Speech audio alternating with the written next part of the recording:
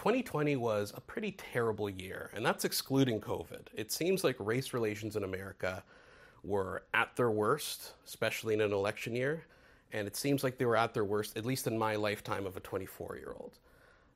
I want to know what's going on and where are we going, because it is a very serious situation when you have two groups of people, two groups of races that seemingly are so divided that they're different tribes, different countries entirely. So with that said, welcome to Cancel This. I'm your host, Angelo Isidoro, and today we're going to be speaking to best-selling author Shelby Steele. Shelby is a senior at the Hoover Institute. He's also a documentarian.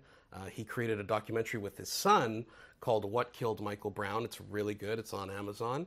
And he is someone who has lived through the civil rights era. He was a young, civil rights radical. And now he has this commentary on Black Lives Matter and what is going on in America that I feel is really valuable and I would like to share with you. So with that said, please listen and let me know your thoughts.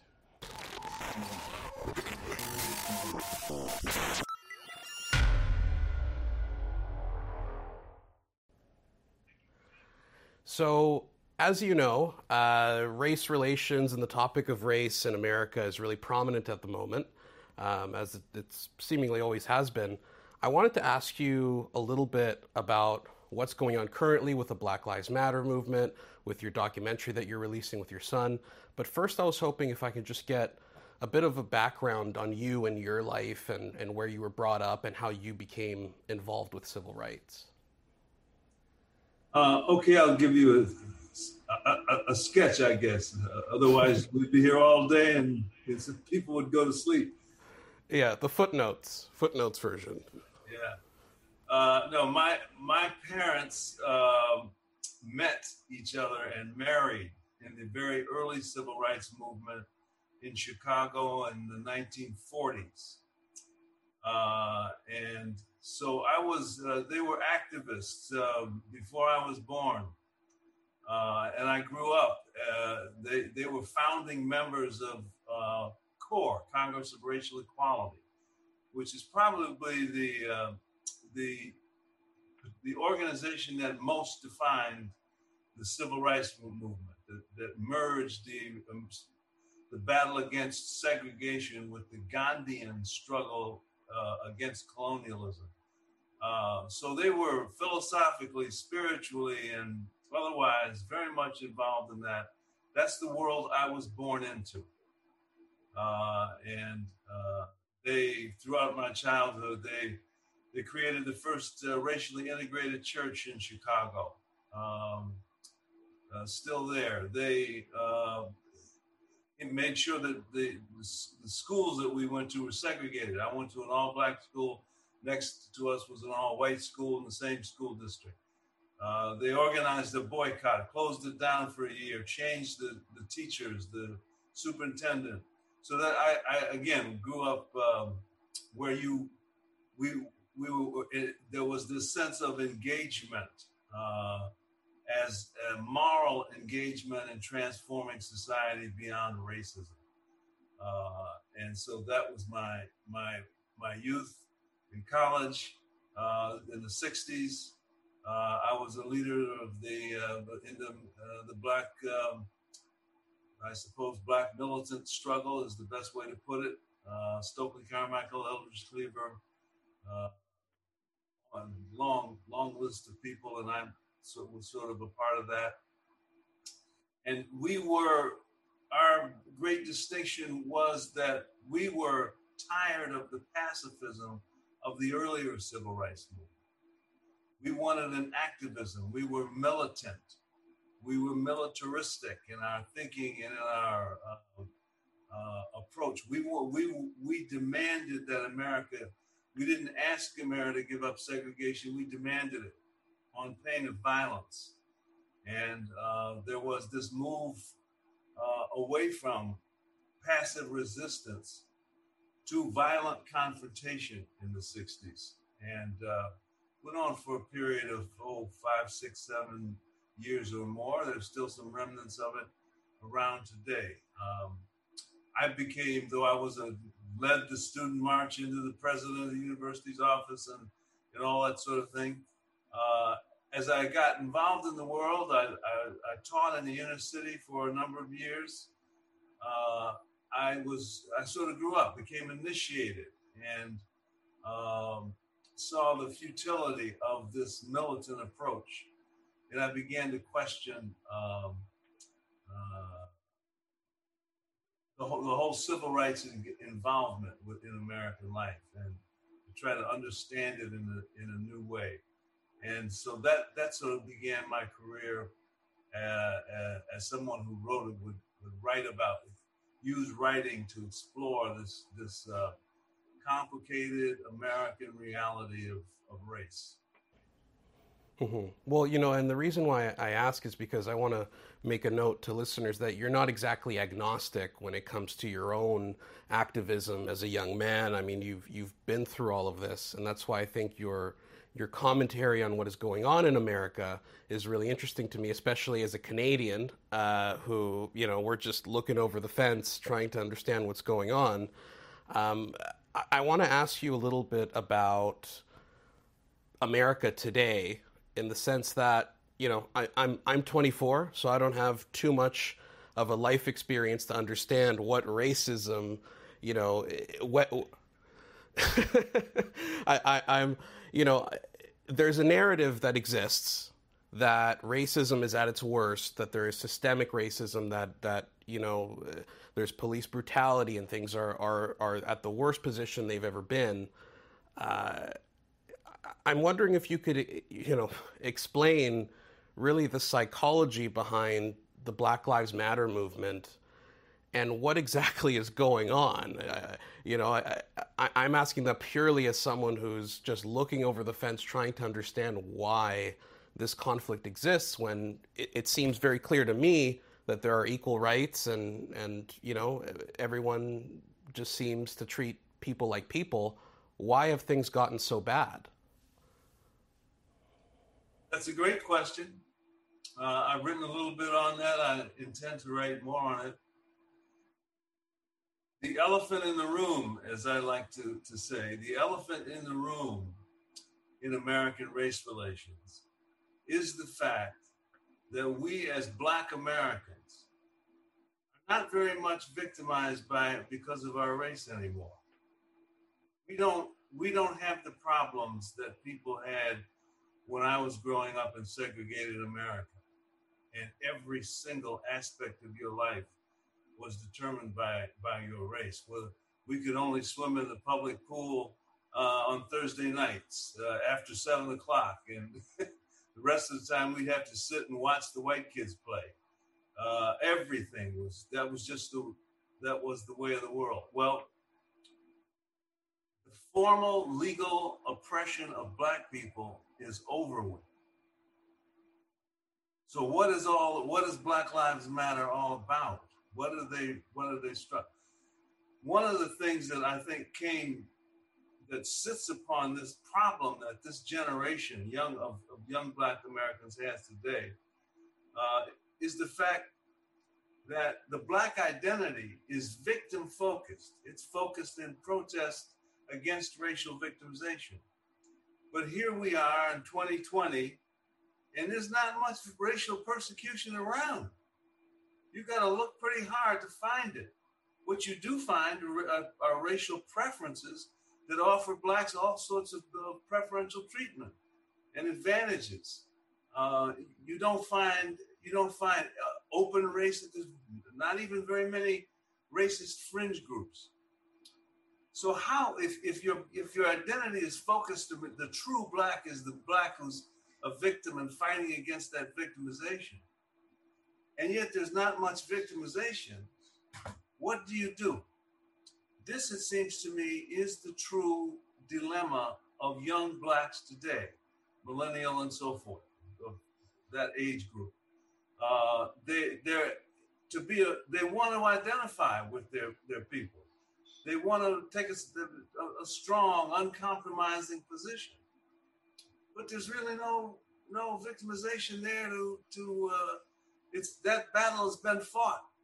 I'm old enough to have been a part of it and remember it. And it was a profound struggle. It was a heroic It was one of the greatest moments in human history, the moral overcoming. Well, today that just isn't necessary anymore. There's nobody seriously arguing for racism and segregation again, except people on the political left who want to use it now as a preference to use race as a preference to help minorities and so forth. They're still sort of devoted to race, but the rest of the world is giving that up. Well, that's the dilemma I think that young people face. And so since we don't have enough racism, what do? We invent it. We say, oh, you can't see it, it's not obvious, but it is systemic. It's structural. It's an inherent bias. You can't see it, but believe us, it's really there. And George Floyd and Trayvon Martin and Michael Brown and all of them prove the fact that racism is systemic. Well, if you only need Michael Brown and Trayvon Martin and a few others to prove that it's systemic, what about the 3,000 Black youth that were shot 2 years ago in Chicago, one city? 500 and some killed, dead. And no particular comment, not from the president on down.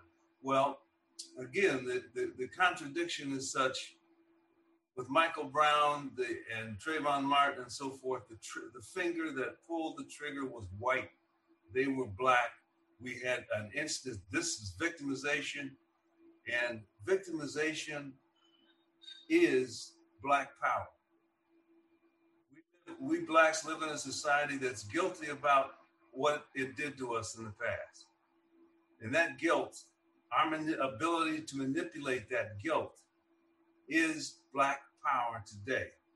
And so we are going to put on an identity, pretend that we're still persecuted by race. And we're going to come up with words like systemic racism to sort of to fill in that, make it look like, oh my God, racism is around every corner and so forth, and I can be triggered, and I need a safe space, and all this sort of convoluted, self-indulgent political approach. So it just sort of proves my point that there's not enough racism for us to really define ourselves against anymore. We now face freedom. Freedom is the biggest problem Black America has, not racism. Racism is diminished to nothing. Freedom is the problem. Can we compete with everybody else now on a free playing field across the modern world? Are we ready for that? Have we taken on that as our Black challenge? To me, I would like the center of the Black identity to shift away from the idea of ourselves as victims to the idea of ourselves as free people, which we now are. And I speak as someone who was born into a world where I was not a free person, and my father before me, and so forth. Today, my children, my grandchildren are free people. They simply are. There's nothing they can do about it. It's the state of affairs in the world. It's a beautiful thing. But freedom is terrifying because suddenly you are responsible for your own life. You're responsible for making something of it. The fact of your color is not going to help you or hurt you. It doesn't make you a doctor or a lawyer or a businessman or a professor or whatever.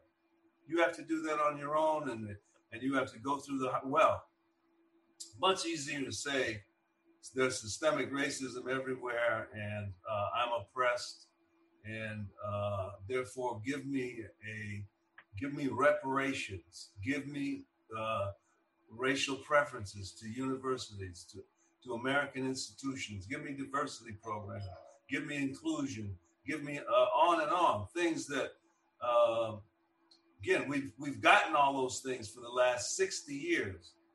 And today, with all those social programs, $22 trillion worth of social programs, we are farther behind whites than we were in 1950s when we got absolutely nothing.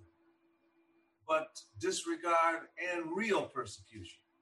We were closer by every socioeconomic measure to whites then than we are now. In 1950s, Black students graduated from American universities with slightly higher grade point averages than white students. They had a lower dropout rate. Today, after 60 years of social programs directed to Black students have the lowest grade point average, the highest dropout rate of any student group in America. That right there is our challenge now. If you want to be Black, let's redefine Blackness as people who tackle freedom, make a life for themselves in the freedom that they have, who cherish that freedom, who identify with the society they live in rather than against it, who raise their children with pride, not just to be Black, but to be American, to be a part of a society that fought against its worst inner demons and has gone a long way toward conquering them. That kind of Black identity, it seems to me, is where we ought to be going at this point if we want to continue, if we want to progress, if we want to make progress. Yes, and it is, a frightening temptation, as you put it, where there are individuals, I imagine, and this could be human nature to some degree, where there's a temptation to sort of take what you can get. If maybe you're not good at studying, or you're just mediocre. I would imagine that there is just an individual temptation there. But I also wonder, something that's worried me that I've noticed is the fact that these great ideas that existed even in the civil rights movement, the idea that you should judge people based on the content of their character, that, you shouldn't see people as differently based on their race or anything. You should just treat everyone like a human being. Even that is actually sort of attacked now. Like I've noticed, although radical Black Lives Matter activists say, no, you should see us differently. No, we should have, segregated schools where you have days, one university in Washington, for example, the students created a day where only Black students are allowed to go, the white students aren't allowed inside.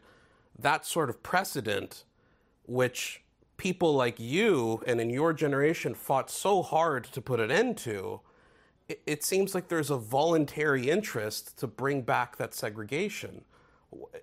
Is that victimhood? Is that what's fueling that? Absolutely. As I've written, race is always a means to power. It's never anything else. Anytime anybody ever picks up race and uses it to explain something or justify something, it's a means to power. And it breaks my heart to see young people, the age of people in Black Lives Matter, pick up race. The thing that the concept that oppressed us for 4 centuries, and use it to try to now say that, well, race is important, race is some sort of atavistic, marvelous, all-defining thing. And, of course, what they're doing is the same thing the segregationists. The segregationist says race is the exact same thing. Race is atavistic, it's a truth, it's a collect, blah, blah, blah, because he then used it to segregate people and to steal their lives from them.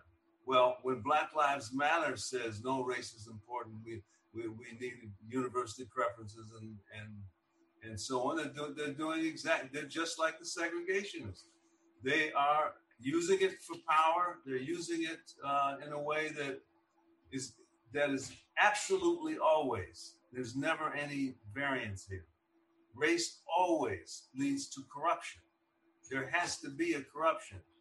If I'm going to use my race and ask for a job or some special consideration, then I'm asking you to bend the rules. I'm asking you to exclude people who are not of my race.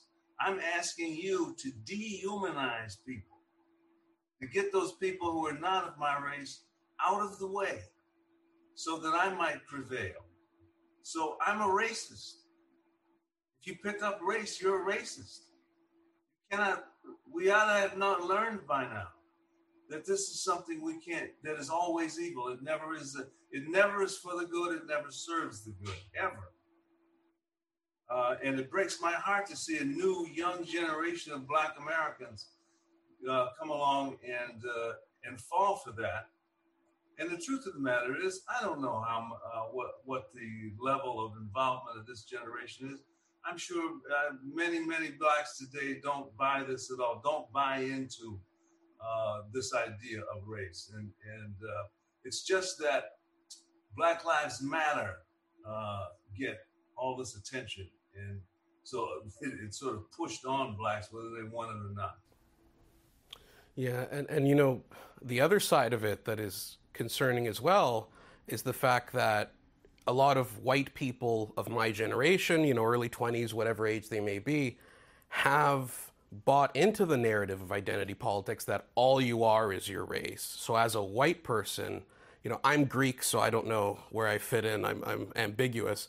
But most people I know believe and buy into this idea that, well, even if you say you're not racist as a white person, you have implicit racism because of your privilege and your place in society, so you have to pay or be an ally. Like there's nothing you can do to prove you're not racist, as Robin DiAngelo says in White Fragility. Even if you try, you can't do anything. So it sort of puts everyone into this guilt stage.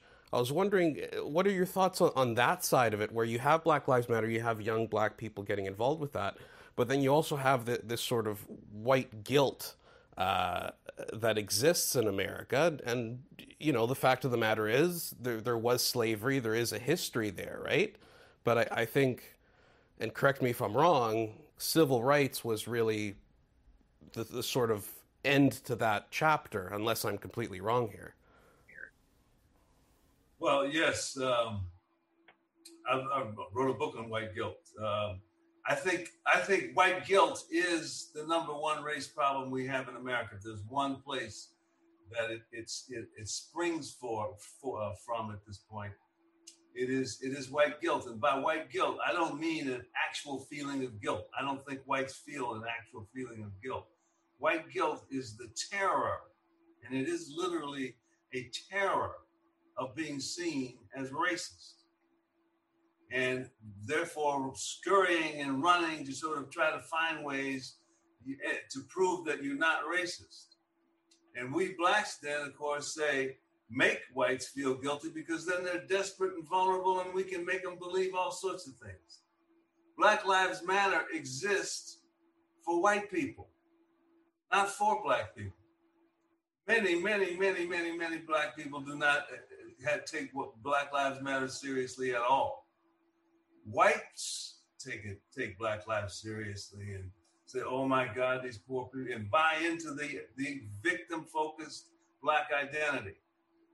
So, you know, there is this symbiotic relationship between Blacks and whites, and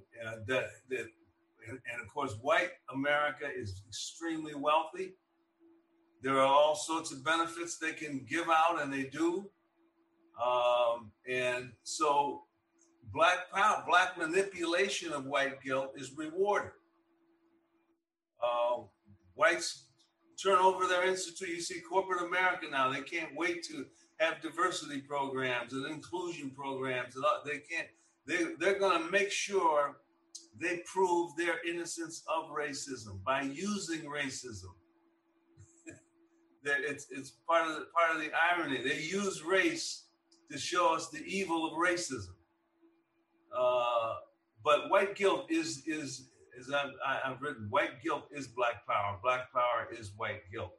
They are exactly the same thing, and it is this right now, this relationship between agitated Black students and white middle class women living in the suburbs who want to put up Black Lives Matter signs, lawn signs in their front yard, to say I'm innocent, I'm not a racist.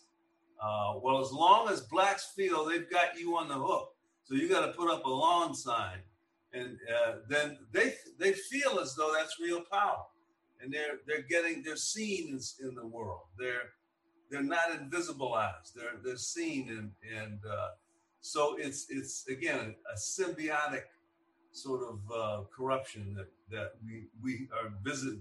We struggle with and waste time on today when it's not the issue. What is the issue? The issue is the almost complete collapse of the black family. There's a black underclass today. When I was growing up, we got no programs, nothing. We got brutality and segregation. And we were farther ahead than blacks are today. There was not really a black underclass. There were poor blacks, but they were all working. Families were more intact. There were fathers in the home. We were moving up slowly but surely in American life.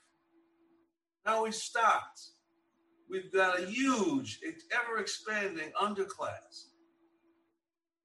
75, 80% of black children are born without a father. What sort of social program is that? You can have all of the safe space arguments you want. When you've got 75% of your group with being born without unstable families, without fathers, that becomes a profound human difficulty to surmount. But that's what I would love to see the younger generation focus on. That's what's got us. That's what's holding us back now, not white racism. Mm-hmm. Well, I want to ask you on the future then. I mean, as young people, we're going into 2021 now. There's going to be a new president, but I think this election was interesting in the fact that a higher percentage of black voters, comparatively to other Republican candidates, voted for Trump. There seems to be some kind of movement going on. I wonder, what are your thoughts on what the future looks like, as well as what we as, white people or black people, Americans, individuals, what we all need to do to come together and recognize each other, as human beings and just live life and move up and have some kind of positive symbiotic relationship. I just want to know your thoughts on what the future looks like and what we should do. Well, again, in terms of what civil rights movement fought for, we're in the future. Again, we're the really untold story is the vast amount of moral progress America has made since the 1960s, since the civil rights movement. That's the untold story. I know what whites back in that day, they thought of segregation as simply God's law. They didn't feel guilty about it, or it's God's law. Well, we've grown so far from that now, and nobody wants to argue that anymore.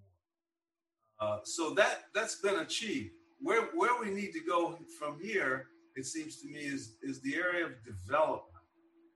We need to develop the skills, the levels of knowledge, of sophistication. We've got to join modernity, the modern world, and find a way to thrive in that world. We have to adapt now. After 4 centuries of oppression, we have the challenge of adapting. It's not easy, but that is what our challenge is. We can get all the white guilt money we want, but if we are not teaching our child, to read and write before they go to school, we're not putting them in competition with other children who are learning all of those things and who are going to thrive in this modern world. And if our kids are not doing that, then there's no hope. So the future, it seems to me, is I would like the young people in Black Lives Matter to simply wake up, simply sit down for a minute and think about this, where you're at in this world, and all of the rich opportunities open to you, open to Black Americans, to do all sorts of things that were never there before. They are there now. And your challenge is to stand up to the almost snowstorm of opportunity and possibility that is coming your way. If we can make that shift and give up this idea that we have to make white people be ashamed of victimizing us, and that's our way into the future, that we already did that as Black people. We won that battle long time ago.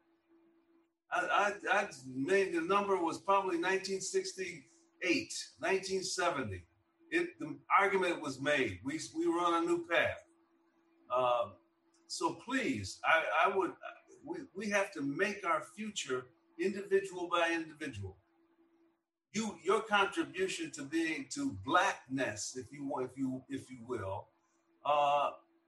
is that you have made yourself into a doctor, or that you have made yourself into a businessman, or you have achieved something else, an artist, whatever it is that suits you as an individual. You are, as Ralph Ellison said, the group is the sum of its individuals.